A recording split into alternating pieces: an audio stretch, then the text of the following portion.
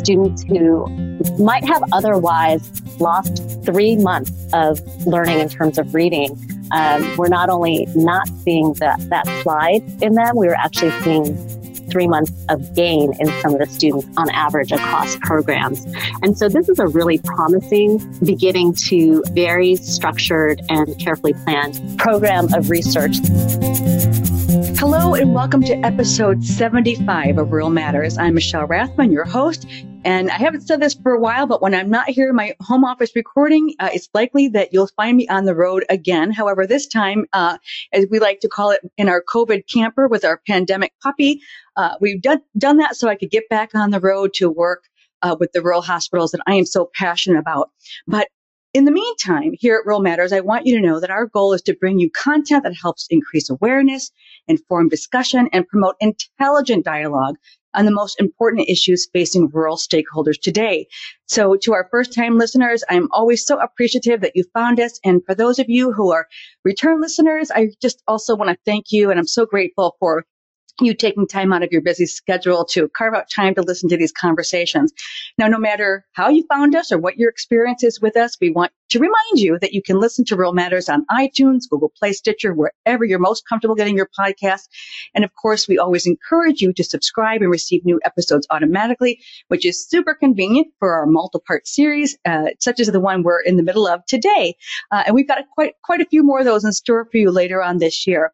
Of course, as always, if you've got ideas, questions, or comments about the show, please send us an email at podcast2day@gmail. That's podcasttoday@gmail.com.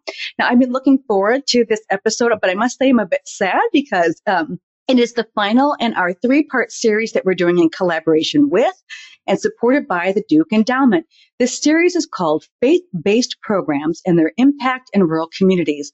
Now, if you recall, in the first episode, I had the honor of speaking with Rob Webb, and he's the director of Duke Endowment's Rural Church Program area, and also with Christian Richardson Frick, and she's the associate director. Together, they shared a great amount of detail about Duke Endowment's rural church work in the Carolinas. And it really was such an insightful and compelling conversation. So if you've not had a chance to listen to it, I hope you'll go back and do that. And then also we've got a second episode coming up. And in that, I've chatted with Heather Kilborn. Now, she is the program manager of the Faith and Rural Communities Initiative at the North Carolina Rural Center. I also spoke with Nicole Johnson, and she's the associate director at the Partners in Health and Wholeness program of the North Carolina Council of Churches. And we rounded out that conversation with Michelle Osborne, and she's the Come to the Table program manager for the Rural Advancement Foundation International USA. So the four of us had a really robust discussion about how rural congregations are filling gaps in local communities during the COVID-19 pandemic. And we touched on issues like food systems, food security, public health, and community development. So in today's episode, as I said, it's the final in the series. We're going to be talking about efforts rural churches are making to narrow the academic achievement gap and improve literacy rates for students in their communities through the Duke Endowment's Summer Literacy Initiative. And gosh, can you think of any other more appropriate time for us to be having this conversation? Because the summer literacy program, I think, and as we'll hear from our guest today, could not be more timely. We talk about summer slide, but I'm curious to talk to our guest today about what that looks like during an era where we are distance learning. So for that, as I always say, no one tunes in to hear me talk to myself. So I'm going to introduce our guest for today's episode. First up is Dr. Helen Chen. Helen has a passion for improving opportunities for youth through education. Her independent consulting practice focuses on program evaluation, curriculum and teacher professional development, and technical assistance. Helen has also worked as the senior research manager on Investing in Innovation Fund validation study at Harvard to evaluate Reeves for summer learning, a program aimed at improving reading comprehension outcomes in high poverty elementary schools. Welcome, Dr. Chen, Helen, to the program. We're so glad that you could join us today. Thanks, Michelle. Glad to be here. Thank you. So I'd also like to welcome into the conversation Sharon Locklear. So Sharon is the director of the Sandy Plains UMC Summer Literacy Program in Pembro, North Carolina. Sharon works as the youth development specialist with the Indian Education Program with the public school Robeson County for the past 26 years. She is a member of the Lumbee tribe of North Carolina. So welcome, Sharon. We're so glad to have you here today. Thank you so much. I'm looking forward to this conversation. Thank you. And finally, I would say last but not least, so we've got David Reeves with us. And David has been serving as the senior minister at, and I hope I pronounced it correctly, Cullowhee United Methodist Church since 2003, where the We Read group happens. Cullowhee, by the way, for those of you who might not know, is a mountain town in western North Carolina. And also David's role focuses on growing and sustaining the life of the church, as well as connecting with ministries in his community. David is a graduate of Greensboro College and the Duke Divinity School. Welcome, David. We've got quite a panel with us today. Thank you for inviting me. So before we get into the summer literacy program, Sharon and David, I know that both of you are serving a very unique, filling unique needs, and you've got some broad goals for the communities that you serve. So before we get started, Sharon and David, could you each kind of give us a better picture of the communities that you're serving? I'll go first, Michelle. My community is the Pembro community, and we are in the Robeson County, which is the largest county here in North Carolina. And we have about a population of about 130,000. And that population is very diverse here. We have about 40% that are Native American, particular Lumbee and Tuscarora tribes. And we have about 30% that are Caucasian and about 25% that are African American. And we have we have a growing number of the Hispanic population here. Also, we have a university in our community. So that's the University of North Carolina at Pembro, which provides great resource here for our students. Wonderful. Thank you. And David, what can you tell us about your community? We are in Jackson County, North Carolina. It's in the western part of the state, up in the mountains. There are about 30-something thousand full-time residents. That swells 12,000 more when Western Carolina University is in session. Western Carolina University is our largest employer here. We are limited in the ways that economies are in the mountains just because our land's kind of wrinkled up. Mm-hmm. It's a hard place to put factories and to do large scale agriculture or anything else like that. So at present, our main industry is education, where we are home to, again, Western Carolina University, but also Southwestern Community College.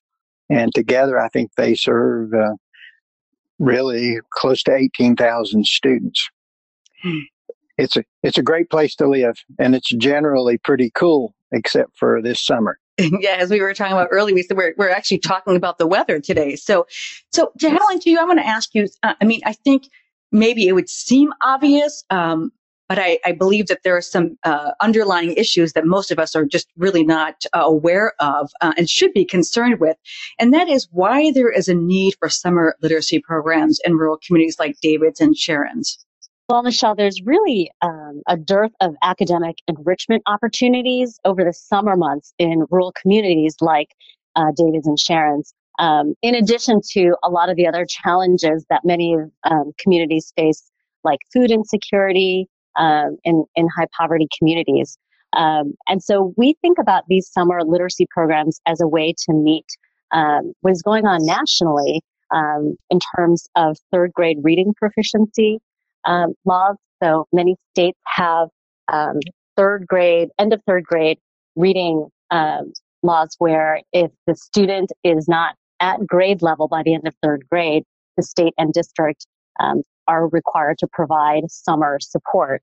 And in these rural areas in particular, it's a wonderful way for the church to step into that gap and to serve the community and to meet that need in terms of summer slide, which we often see, which is when students who may often have resources during the school year through their teachers and schools may not have those same resources available to them during the summer months. So we often see that in higher poverty communities, that lack of resources tends to result in greater academic losses during the summer than in comparable middle class or upper class communities. And that is the case before, outside of being in a pandemic, that is the case. And I would be remiss if I didn't ask, what are your concerns? What are you seeing in terms of the need being even greater as a result of children kind of appending their school year and having to do distance learning? Have you seen the need to be even more significant than in previous years? Absolutely. We're sort of in unprecedented times here in that we've just never had to do distance learning on this scale. And in rural communities, there are particular challenges such as access to Wi-Fi and electronic devices that can make distance learning even more of a challenge.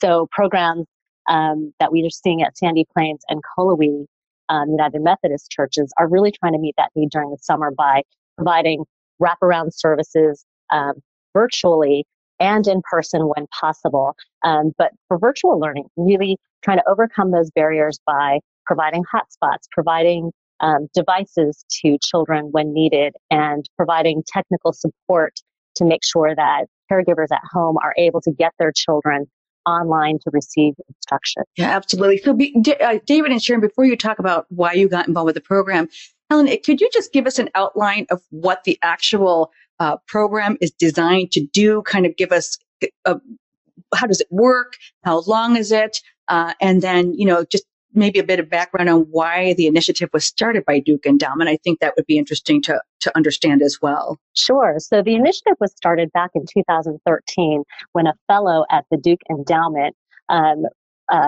who was a former Teach for America teacher, really was focused on some of the gaps in learning opportunities in rural areas during the summer.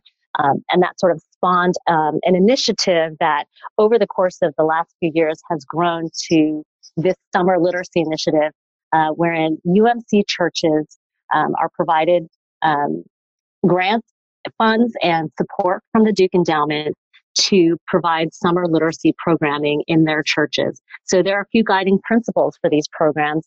So that the churches host these programs. They are a natural fit in that they have space and are often a touch point for the community. They have Sunday school classrooms. They have facilities to provide breakfast and lunch, and often are providing transportation as well for students to come during typical years. This year, of course, is atypical in that we're doing social distancing and virtual learning in many cases. A typical year involves a 6-week program during which literacy instruction is offered for 90 hours over the course of 6 weeks. So that's usually morning hours, coupled with afternoon enrichment activities that are often supported by church volunteers and partnering with community organizations. And that is also in addition to wraparound services, as I mentioned, providing meals and also providing family engagement opportunities. So during a typical year, the churches would host weekly family events where they're inviting all families to come in for a meal and to share about literacy activities and ways to engage their children in summer learning. Yeah, so it's really it's so holistic. I mean, I love that it's meeting so many other needs. David, obviously, I'm curious about why you decided to bring this program into your community and why it was so important to make sure it happened this year. Maybe you can share with us how you pivoted a bit to respond to the challenges that we have with being in physical space together and whatnot. Well, I would affirm all the things that Helen said, especially about the summer slide. I've been married to a public school teacher all my adult life, and she talked about the summer slide all the time.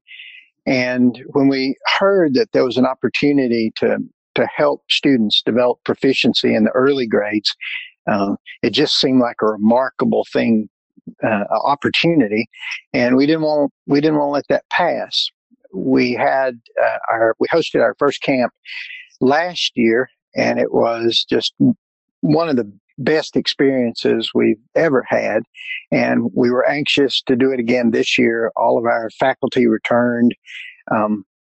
We were so excited. And then, of course, COVID happened, which caused us to have to make some hard decisions. We are a small church, but we host 5 summer camps during the summer for different kinds of kids and different ages of kids. We canceled all of those except the summer literacy program. What we decided to do there, because the need was so very great, was to try to identify kids who didn't have good access to distance learning opportunities, and to provide this camp for them this summer, and at the same time try to meet all the CDC guidelines to get that done. So our camp has looked a lot different this year. It is smaller. The duration is shorter. We're only 5 weeks. We had to make some changes to how we do instruction. We increased the amount of instruction per day and shortened the enrichment activities a little bit so that we could get more instruction in. The kids seem not to have minded at all. They really enjoy coming, and our absentee rate is very low. We decided to go ahead and do it because we believed that the instruction that we got from North Carolina Department of Health and also from the CDC would help to provide a safe environment. We clean all of our surfaces multiple times a day. We hired a special person for that. The kids socially distance. They wear masks, even though they're not required to. Our teaching staff wears masks as well. All of our food is individually packaged, which increased the cost some, but we were able to adjust to that. And we will finish out our week. This week we have 3 more days left, and we're really excited that we are able to get it done without anyone getting I mean, kudos to you for doing that. We're going to take a quick break. When we come back, Sharon, I would like for you to just give us a snapshot of what your program looks like. And then I want to talk about outcomes, because obviously this program would not be supported if you didn't see, I mean, David, what you've just described about being able to provide this safe environment for continued learning, and also making sure the nutrition is there and so forth. But at the end of the day, I'm sure that the data that you all collect with respect to advancing, addressing the summer slides. So I would like to talk to you about that more as well, Helen. But if you'll just stay with us for just a few moments, we'll be right back with this really important Rural Matters conversation. Rural Matters is thankful to be in collaboration with the Duke Endowment for this special 3-part series focused on faith-based programs for rural communities. Based in Charlotte, and established in 1924 by industrialist and philanthropist James B. Duke, the Duke Endowment is a private foundation that strengthens communities in North Carolina and South Carolina by nurturing children, promoting health, educating minds, and enriching spirits. Since its founding, it has distributed more than $4 billion in grants. For more information on the Duke Endowment, visit dukeendowment.org. That's dukeendowment.org. Now, let's get back to our discussion. Okay, we are back, and we are having a conversation with Dr. Helen Chen, Sharon Locklear, and Reverend David Reeves, and they're talking about the Duke Endowment Summer Literacy Program. And just before we took a break, David gave us kind of a lay of the land of what his program looks like this year in the community. Maybe instead of 6 weeks, it's 5 weeks. Sharon, I know that you've embraced this program. What does it look like for your community this year? Because we say you've seen one rural community, you've seen one, and it sounded like your communities, if you compare them, there's some stark contrast with just respect to size and geography. So what have you been able to do to kind of pivot your program this year? And I'm curious about where you're at and some of the outcomes you're seeing, the early outcomes. We started out with, last year was our first year with the Sandy Plains participating in the Duke Endowment incentive. And our church is just full of educators. So it was just like a no-brainer. We had to be a part of it. So we filled out the grant and got started, and everything has been absolutely wonderful. Our kids, Native American students are more tactile learners. So, and they want to be hands-on with everything. So it was important that we included that in our camp. So we provide a lot of hands-on activities for the kids to magnet boards for sentence structure, poster boards for them to write out different words that they can, work with vocabulary. So everything is more hands-on. Also, the kids, the community the congregation has been coming out and volunteering a little bit. During this COVID, it has been a little bit different. Everybody's in mask as much as we can handle it, and everything's just different. But we are moving along quite well, I think. Oh, that's good to hear. I just think about my daughter's a former teacher, and children are so resilient, and it's so enlightening and encouraging to hear. I mean, kids are, they're hungry to learn, and reading and literacy is so important. So, Helen, I mean, you've been at this quite a long time, and you've done research on it. What kind of results do you see with respect to? I mean, can you give us some data about where kids were when they started the program? And then I'm also wondering about either the return campers, if you will, and if you've been able to do any tracking. I'm not sure if you have, but I'd just be curious about some of the success stories that you are familiar with. Sure. Well, this initiative is part of the Duke Endowment's overall desire to make a really positive difference for the 0 to 8 population in North Carolina. And again, as we said earlier, to address some of the losses that can occur during the summer months. And we're seeing over the course of many years now some really positive outcomes in terms of reading achievement. So the Duke Endowment has put together a very structured and detailed roadmap for gathering evidence to support the plan for developing the program and as well as scaling it, so that we're making sure it's evidence-based, scientifically driven, and really being careful about measurement of progress and what type of outcomes we're looking at. So we're seeing very promising outcomes, and have seen from the beginning, from 2016 on, when we started doing some initial measurement for outcomes, that students who might have otherwise lost 3 months of learning in terms of reading, we're not only not seeing that slide in them, we were actually seeing 3 months of gain in some of the students on average across programs.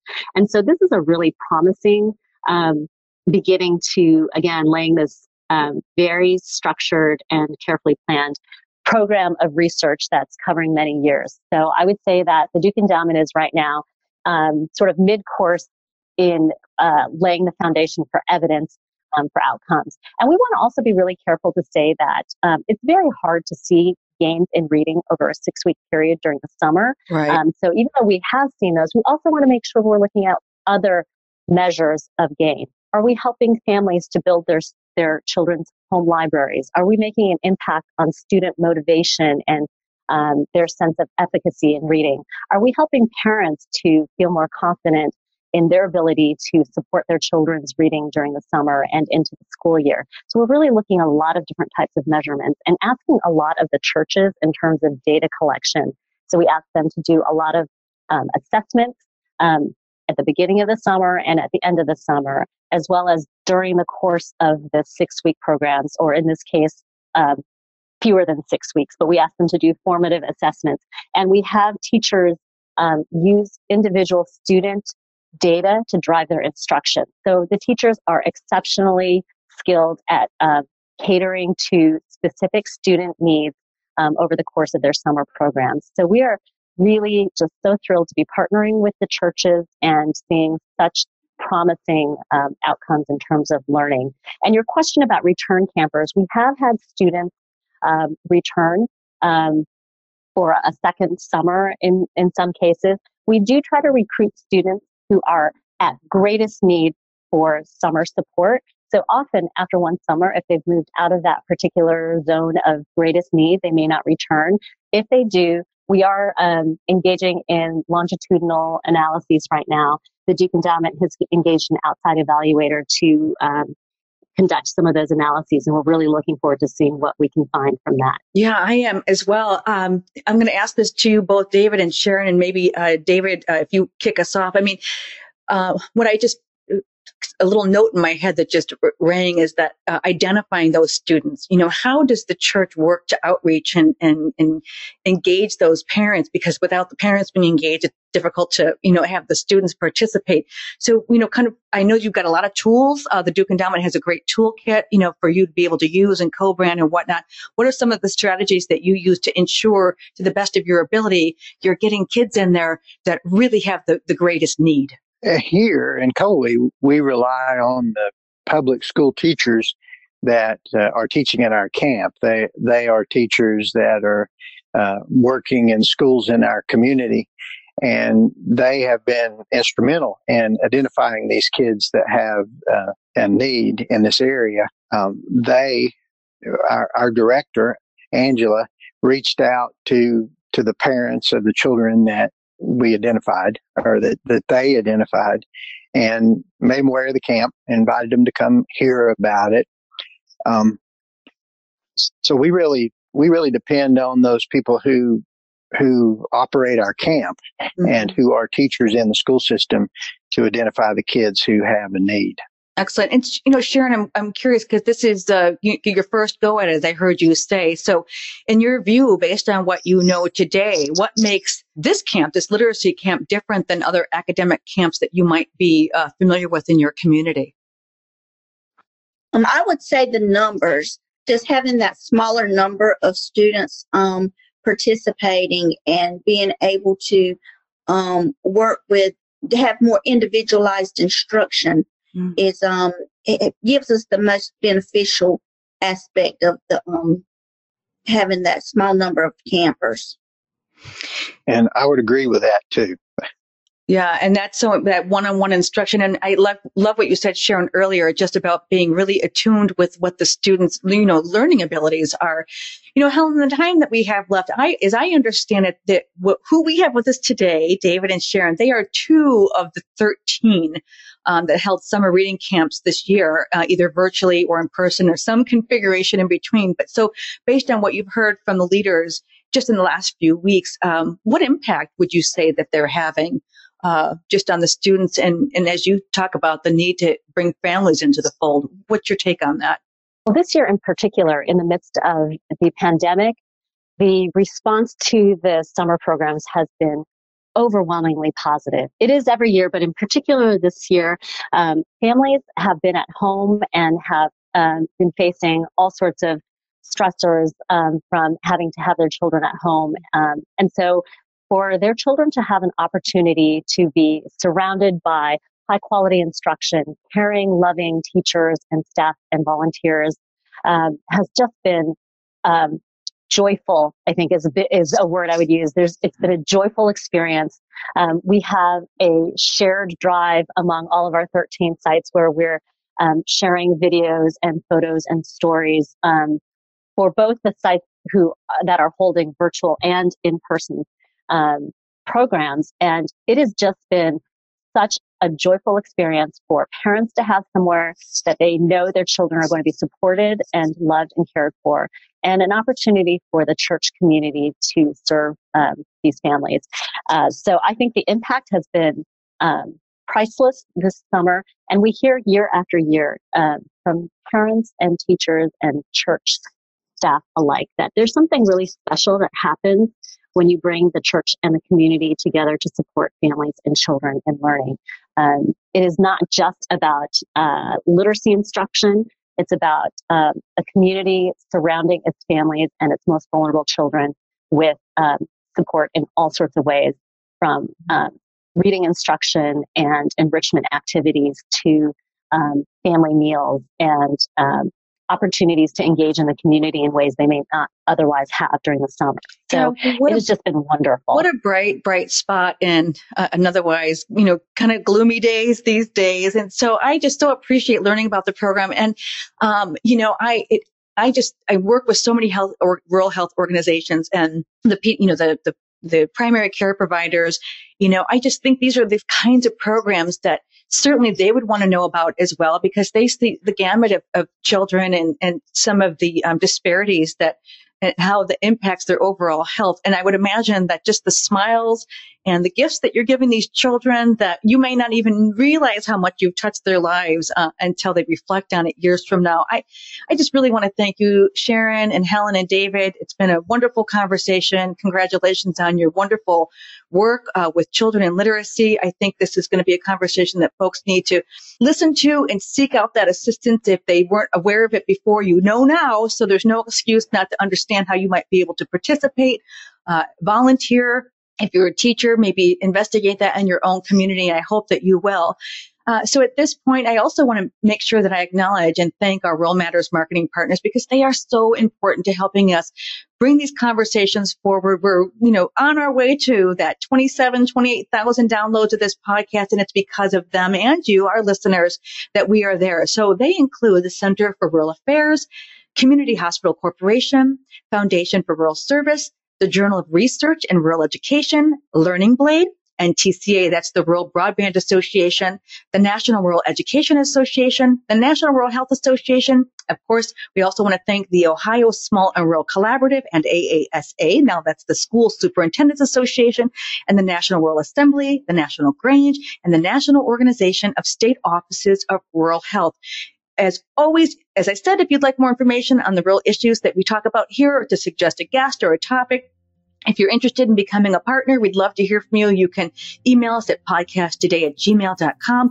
Please also make sure you follow us on Twitter at Rural Matters Pod, and myself as well at MRB Impact. I do appreciate that. And I also want to thank my producer, Michael Levin Epstein. Can't leave him out. He does such important work for the podcast. I want to just thank you all again for listening, and I look forward to talking with you next time on a new episode of Rural Matters.